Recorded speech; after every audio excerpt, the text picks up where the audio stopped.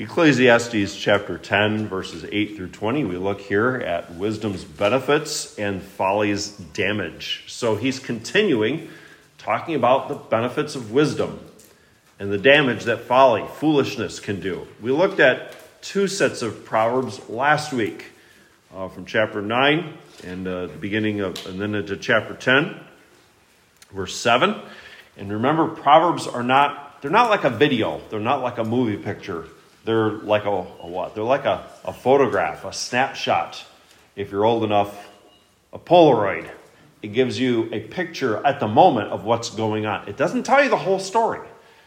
These Proverbs are from God's perspective. They're given by Solomon. They have the Mosaic law as the ground out of which they grow. And so Deuteronomy especially tells us about God's will, his person in relation to Israel, and that's their basis. So when we read these, we need to first understand what was Solomon saying. What was Solomon saying so that the Israelites would know it and apply it rightly?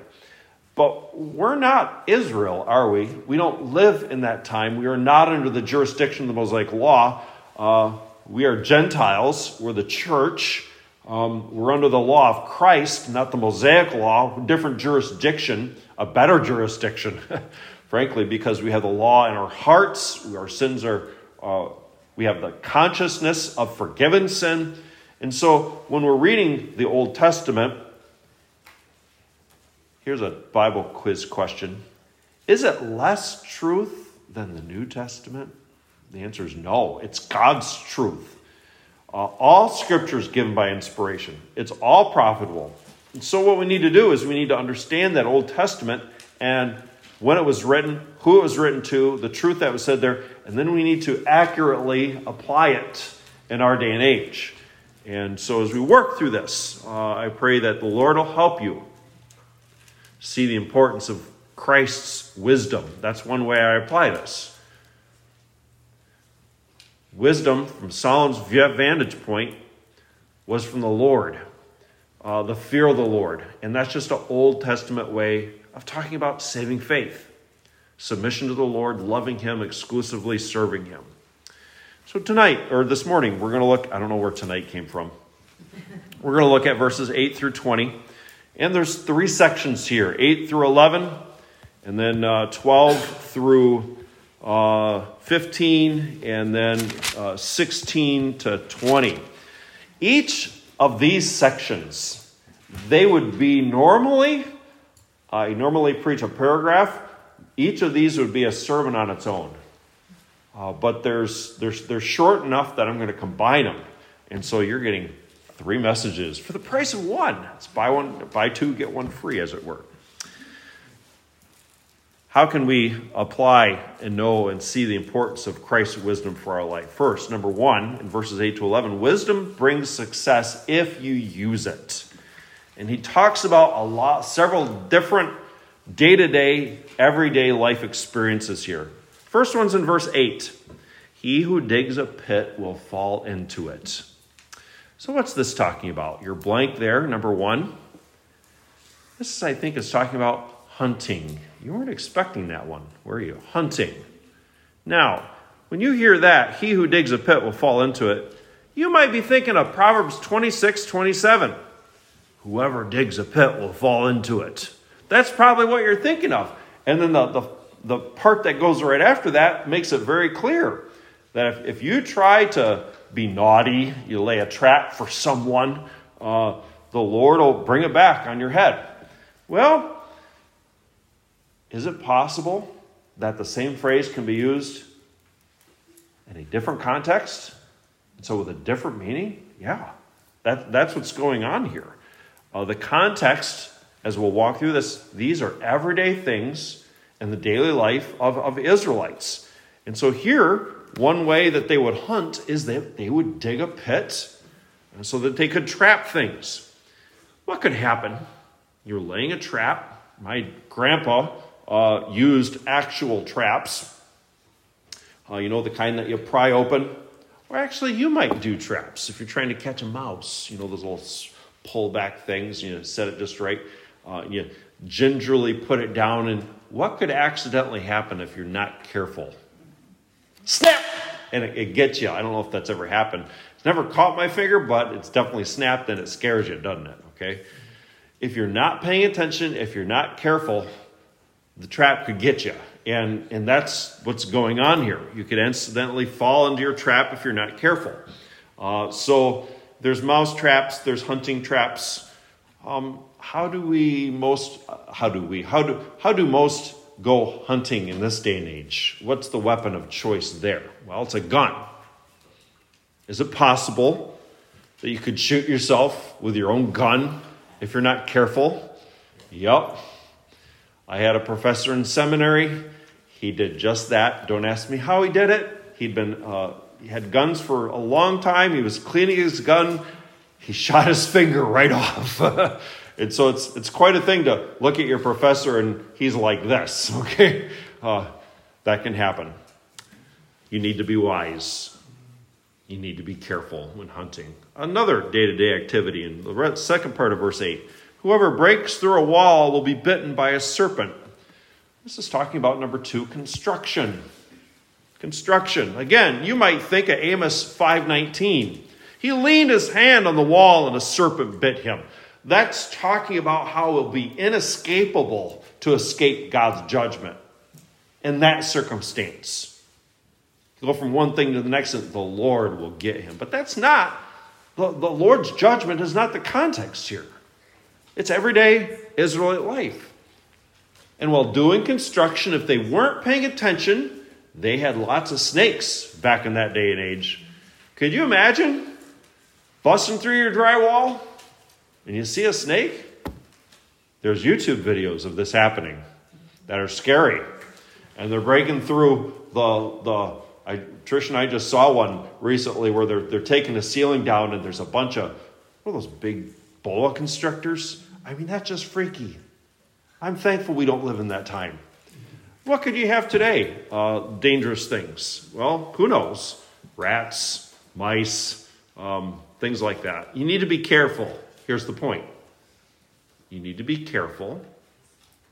You need to be alert when you're working. Beginning of verse 9 for the third one. He who quarries stones may be hurt by them. So here we have getting building materials, number 3. Getting building materials. This helps us see, in this context, it's talking about everyday events in normal life. Major building projects back then, you had to quarry stones. Are you glad that we don't have to quarry stones? That'd be hard work, hammer and chisel and banging away at that. Now, what do? Well, we just go to Home Depot.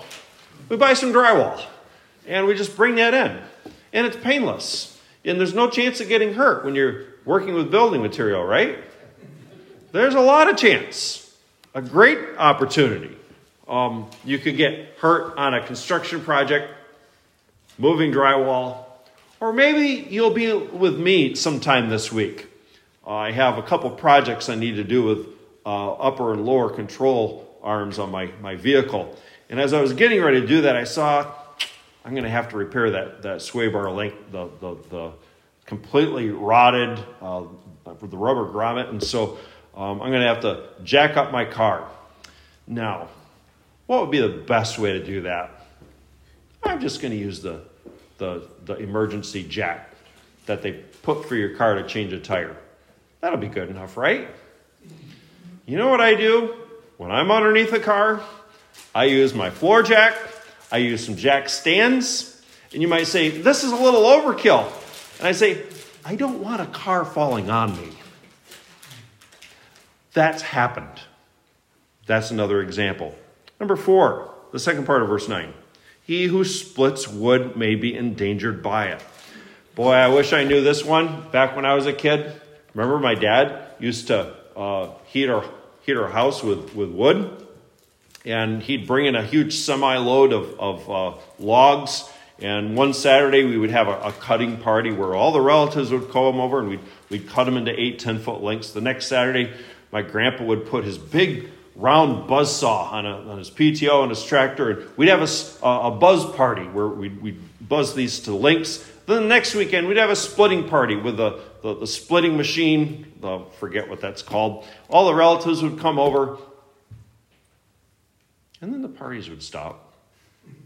And then it'd be up to Danny and Tommy, my brother and I, to stack the wood, to bring it over to the house, to put in the basement. And we were always like, why don't we have a stacking party? Why do we have to do all this? And Dad would say, well, you're the slaves. And that's what slaves do. I wish I had known this. He who splits wood would be endangered by it. See, Dad, it's not God's will for us. No, that's not what it's talking about. What's your blank for number 4? Energy. Energy. Wood was needed then for heating and for cooking. And you could well have an accident with an axe. Josiah got me a nice big maul axe for Father's Day, and I have a lot of fun with that thing. And it's kind of like a chainsaw when you see it in my hands. Danger. You wield that thing, and you know what can happen when you do it? It can glance off the wood, cut your leg, and this is scary and frightening, isn't it? I almost get kind of faint and queasy just thinking about the blood flowing from Pastor's leg. Today, what about energy? Well, yeah, there's wood. Where do we get most of our energy today? It just happens, doesn't it? You flick on the switch and there's energy. Electricity. Don't tell this to the little ones. What are those little sockets for? Well, those are pen holders, right? No. You need to be careful with electricity because what can it do? It can harm you. You can be endangered by it.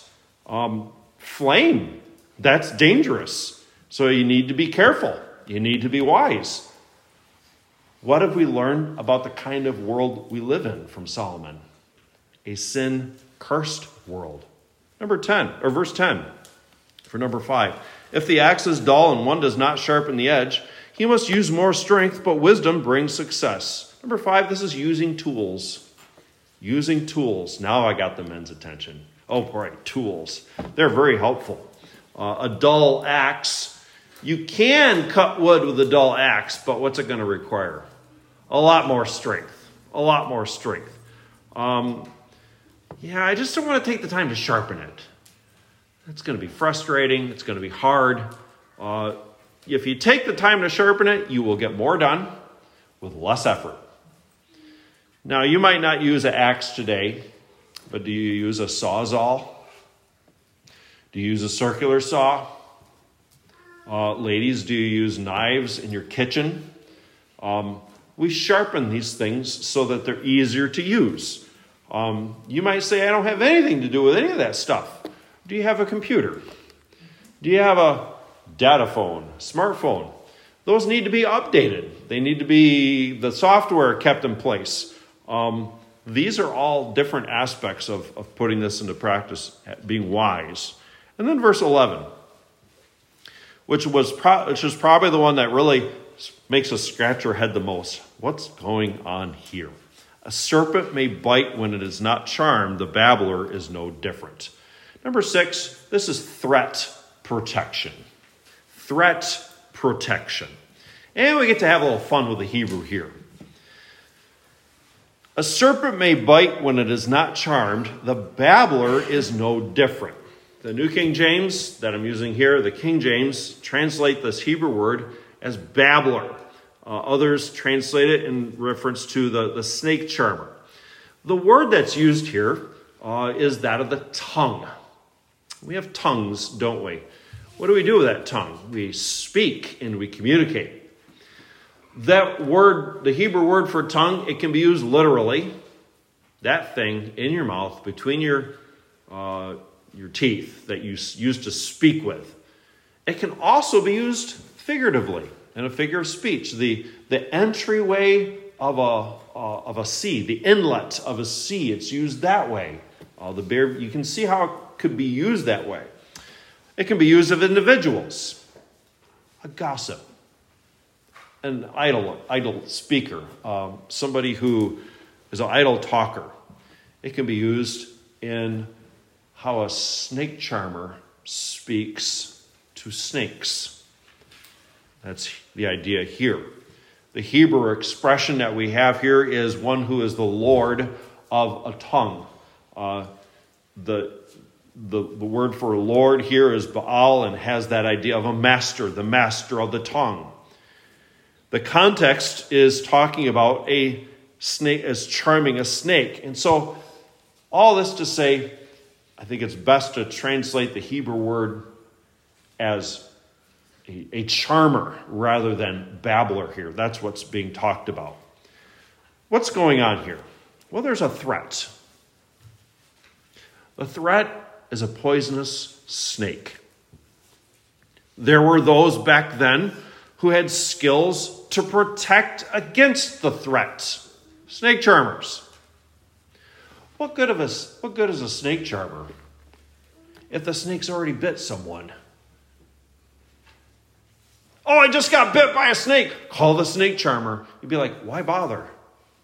Somebody robs a bank. They're already gone. Hey, we better install an alarm system. Why bother? It's already been robbed. Why? Makes no sense. Solomon's point is this: use wisdom before bad things happen. It's threat protection. Use wisdom before bad things happen. Because after the bad things happen, that wisdom is useless. How could we apply this? Go back to your computers. Who would want to send malware to your computer? Nobody would want to do that. Nobody would want to send a virus. I mean, why would somebody do that? We live in a good world, don't we? Oh, you need to have virus protection for your computer. It's just wise. What do we have on our doors? Lock them. I know, living here in the country, you might say, we live in the country. We don't lock our doors. Somebody comes in and robs your house, and I know some have had the attitude of, locks just keep honest people honest. If they really want to break in, they can. Well, have a lock, have an alarm system, that sort of thing. We could apply this as well to our nation. That's why we have standing armies and a navy and an air force. It's for national security. Putting all these 5 things together, day-to-day life, you need to be controlled by Christ's wisdom. Because when you're controlled by Christ's wisdom, that will have good effects in your day-to-day life in a sin-cursed world. You live in God's world. You need to live by God's wisdom. We live in a world that He cursed because of sin. There's thorns and thistles, and it's hard. And when you're controlled by Christ's wisdom, you'll be more aware, you'll be less distracted, you'll be on top of things, you'll be careful, you won't be foolish. You have your head, as my dad would say, you'll have your head screwed on straight. When you're controlled by your sin nature, you're not going to be as careful. You're going to be flighty. You're going to make foolish decisions. You're not going to think straight. You won't be paying attention to basic things. The best homeowner is a Christian. The best construction worker is a Christian, should be a Christian. The best computer engineer, the best whatever it may be, is a Christian. Should be, must be a Christian because we have Christ's wisdom controlling us. The second part goes from verses 12 to 15. Here we see that wisdom protects you from foolishness. Verse 12. The words of a wise man's mouth are gracious, but the lips of a fool shall swallow him up. Wisdom, number 1, protects you from saying things that you'll regret. You won't say things that you will regret. The wise man's mouth is gracious. That's what happens when you're controlled by Christ's wisdom. Your speech will be gracious, good, pleasing, patient, and kind. A couple passages to write down right along this line. Proverbs 10:32. Proverbs 10:32. The lips of the righteous knows what is acceptable, but the mouth of the wicked is perverse. New Testament, Colossians chapter 4, verse 6. Colossians 4:6. Let your speech always be with grace, seasoned with salt, that you may know how you ought to answer each one. Be controlled by Christ's wisdom. That'll control not only what you say, but how you say it. Every morning, I have a routine. I stumble and I push the coffee maker on. I make my coffee the night before so that in my delirium in the morning, I can just push start. I then start my egg and my toast. And then I wait about 3 minutes. I have my egg over easy. Is that right? Yeah, so I flip the thing. And then I do something to that egg to make it taste better. I put pepper on it, and what else do you think I put on it? Salt. A couple months ago, it was really humid out. You remember I'm in delirium, putting the stuff on, and I'm eating my egg, and I'm like, bland, tasteless. Where's the salt? I shook the salt shaker. There's salt in there. I'm going like this, and it's not coming out. I unscrewed the top, and because it was so humid, the salt kind of got stuck up in there. And so I thought, well, since the top's off, I just kind of poured it. No, I didn't do that, but I tried to gingerly put it on there. But since then, I always make sure that salt shaker's set so that just a lot tastes better. The egg didn't change, did it? It was something that was done to the egg to make it taste better. We not only need to say the right thing, we need to say it in the right way so that it's acceptable, seasoned with grace. And when you're controlled by Christ's wisdom, that's what will happen. But what if not? That's the second part of verse 12. The lips of a fool will swallow him up. That's what happens when you're controlled by your sin nature. When you want to say the first thing that comes in your mouth, you don't think before you speak. When you make a foolish promise or commitment, when you get caught in a lie, or you say something to someone that you really shouldn't say that. We have another way of saying this. What it says here, the lips of a fool shall swallow him up. We say it this way: your words will come back to bite you. It's going to come back to bite you. You need to be controlled by Christ's wisdom so that you don't say things that you'll regret. Verse 13. The words of his mouth begin with foolishness. The end of his talk is raving madness. When you're controlled by Christ's wisdom, number 2, you won't say irrational things. You won't say irrational things. His words begin with foolishness. They end with raving madness. Do you know anybody like this? You know that the first word that's going to come out of their mouth, it's not very serious. Silly, and it's going to continue all the way to the end of the conversation. The more he talks, the crazier he gets. How do we respond to that kind of person? Hey, you know what? I really need to go. We don't want to listen to that kind of foolishness. We need to see sin is not static. It doesn't just stay in one place. It spreads. New Testament describes it like a cancer, a canker. It keeps spreading, taking more ground and more ground. It grows, it spreads, it infects. And if we don't check the sin in our heart, it will come out in the things that we say. Christ must control our speech so that we're speaking what's wise and what's smart. Verse 14, number 3. A fool also multiplies his words. No man knows what it is to be. Who can tell him what will be after him? When you're controlled by Christ's wisdom, number 3, you won't say ignorant things. You won't say ignorant things. Ignorant means you have no idea. You're clueless. You don't know what it's talking about. When you're controlled by sin, you'll talk too much. You're going to talk about things that haven't happened yet as if you know what's going to happen. Have you ever known somebody like that? This is what's going to happen. And you say, no, that's not going to happen. You've got wisdom. You've got experience. This other person says, no, I know this is going to happen. It's really good. You're wrong. This is what's going to happen. And as time goes, time showed that you're right and they're wrong. Who's really good at this? I'm going to get in trouble here. I'm going to get in trouble here because there are some here who are really good at this, and it applied to all of us. We were all like this. Every one of us, me included. I hate to do it. Kids and young people. Ooh, I did it.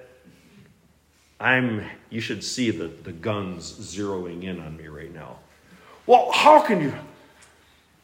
It's not an attack, it's an observation and a testimony because I did it too. And guess what? Adults, we did it too. What am I talking about? Dad, Mom, you don't know what you're talking about. You are so wrong. You haven't a clue. This is the right thing to do. And then years later, you hear this. Dad, remember when? Yeah, I said, yeah. You were right. I know. Some scripture. Ecclesiastes 3:7. Ecclesiastes 3:7. Remember that? When there's a time to this and a time to that? He said there in Ecclesiastes 3:7, there's a time to keep silence and a time to speak. Go to chapter 5, verse 1. Chapter 5, verse 1.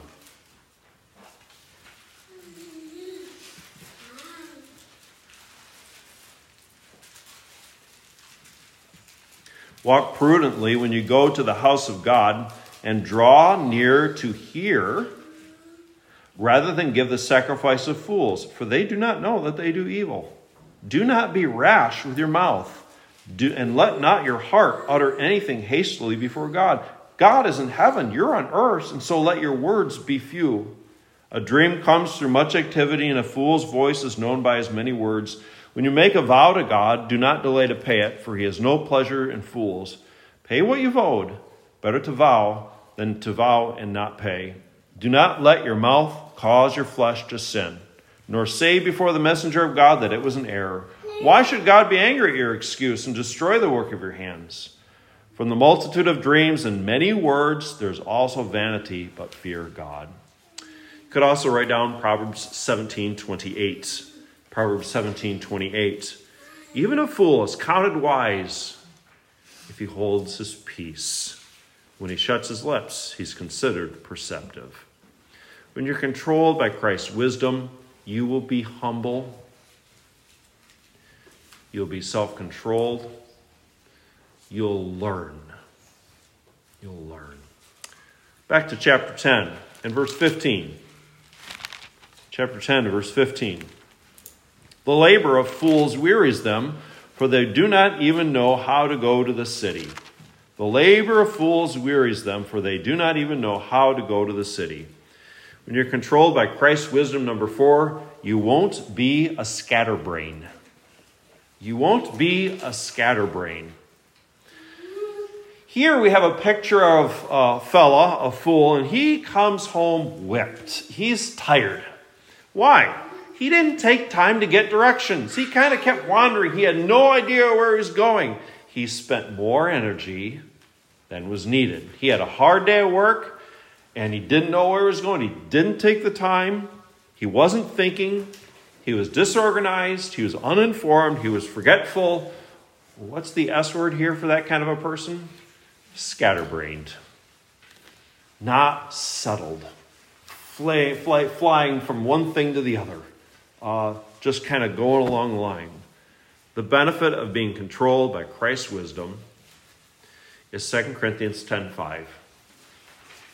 In a sin-cursed world, you will have the mind of Christ.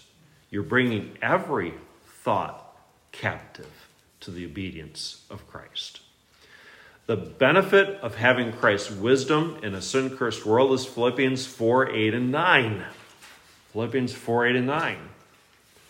Think on these things, what's right and true and pure and just and what's of good report. If you do this, you will have God's peace with you. You're not going to be flying all over the place. You'll be settled, controlled by his peace, and when things come up, you'll respond the right way. The last part of Ecclesiastes 10 is verses 16 to 20. Wisdom makes good leaders. Wisdom makes good leaders. Verses 16 and 17. Woe to you, O land, when your king is a child and your princes feast in the morning. Blessed are you, O land, when your king is the son of nobles and your princes feast at the proper time for strength and not for drunkenness. Wisdom enables you, number one, to have right priorities. Enables you to have right priorities. We have two kinds of leaders here. Verse 16, an immature leader. Verse 17, a mature leader. Let's look at verse 16, the immature leader. Woe to the country who has a child for a king, an immature leader. Children are not competent to rule. They don't have the needed discipline. They don't have the self-control. They want to go play. They want to goof off. They don't want to do the work. They just want to have a good time. This isn't a condemnation. This is a fact. Trust me. I spent part of my vacation a couple weeks ago with 4 little ones under 5. They wanted to play Legos. They didn't want to learn Hebrew. I tried. Let's learn about dispensationalism, I said. Can we play Legos, Grandpa? Okay, we'll play Legos. But dispensationalism's more important. Can we play Legos? All right, I'll play Legos. I brought the Legos, by the way, because I like to play Legos. But that's not who you want ruling. Who do you want ruling? Verse 17, you want a mature leader. They have been trained for the task. When he says here, the son of nobles and your princes, those are the ones who had the opportunity to get the training, the time, the ability, the money to take care of it. They know the right time, the right place, and the reason for R&R, rest and relaxation. That's what R&R stands for, right? Rest and relaxation. They know the right time for it. End of verse 17. The proper time, strength and not for drunkenness. What's the whole reason for rest? The whole reason for a, quote, vacation. The whole reason for taking time off. So that you are strengthened to do the work that God's called you to do. That's not what our society aims for. Our society, they work for Saturday and Sunday. They work to party. They work for rest. They work for entertainment. That's not what a Christ-controlled person should be. We get rest so that we will do God's work for his glory. You'll do what's right. Verses 18 and 19. Because of laziness, the building decays. Through idleness of hands, the house leaks. A feast is made for laughter, and wine makes merry, but money answers everything. When you're controlled by wisdom, number 2, you will be responsible. You will be responsible. Here, Solomon describes someone who's controlled by sin. Verse 18, they don't fulfill their regular responsibilities. They don't fulfill their regular responsibilities. They're lazy, as it says here, and idle. They're slothful. That always has bad results. If you don't take care of a building, what's going to happen? It's going to fall apart. If you don't take care of your roof, what's going to happen to the roof eventually? It's going to leak. And if the roof leaks, what will happen to everything inside of it? It'll all get destroyed. Normal maintenance. The fool doesn't think about that.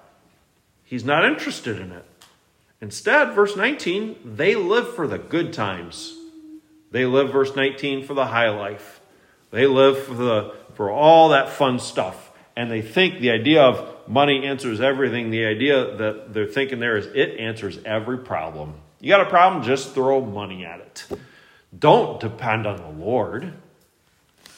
Don't take personal responsibility. Don't tell me I need to work hard and not be lazy. Money can answer the problem. Boy, we have some application here for our national situation, don't we? But before we apply it to that, where do we need to shine the light on ourselves?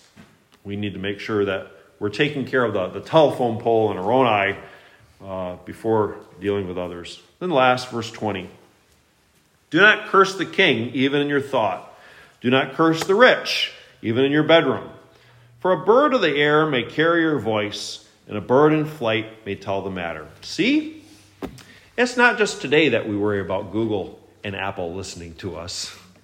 It's happening back then. When you're controlled by Christ's wisdom, number 3, you will be reserved.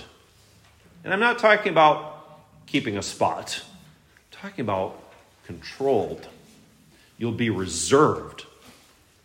Here he says, don't say bad things about people. Why?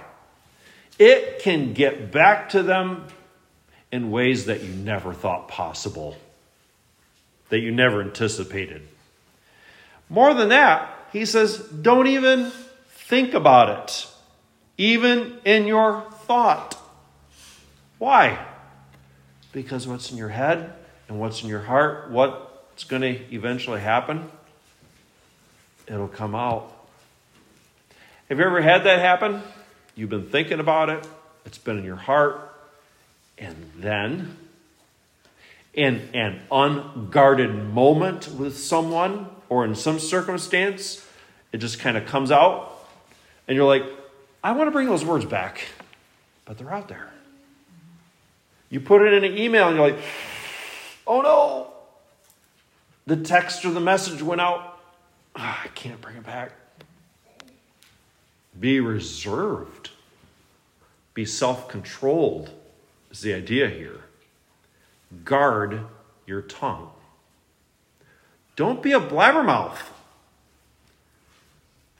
Don't be chatty or a motor mouth.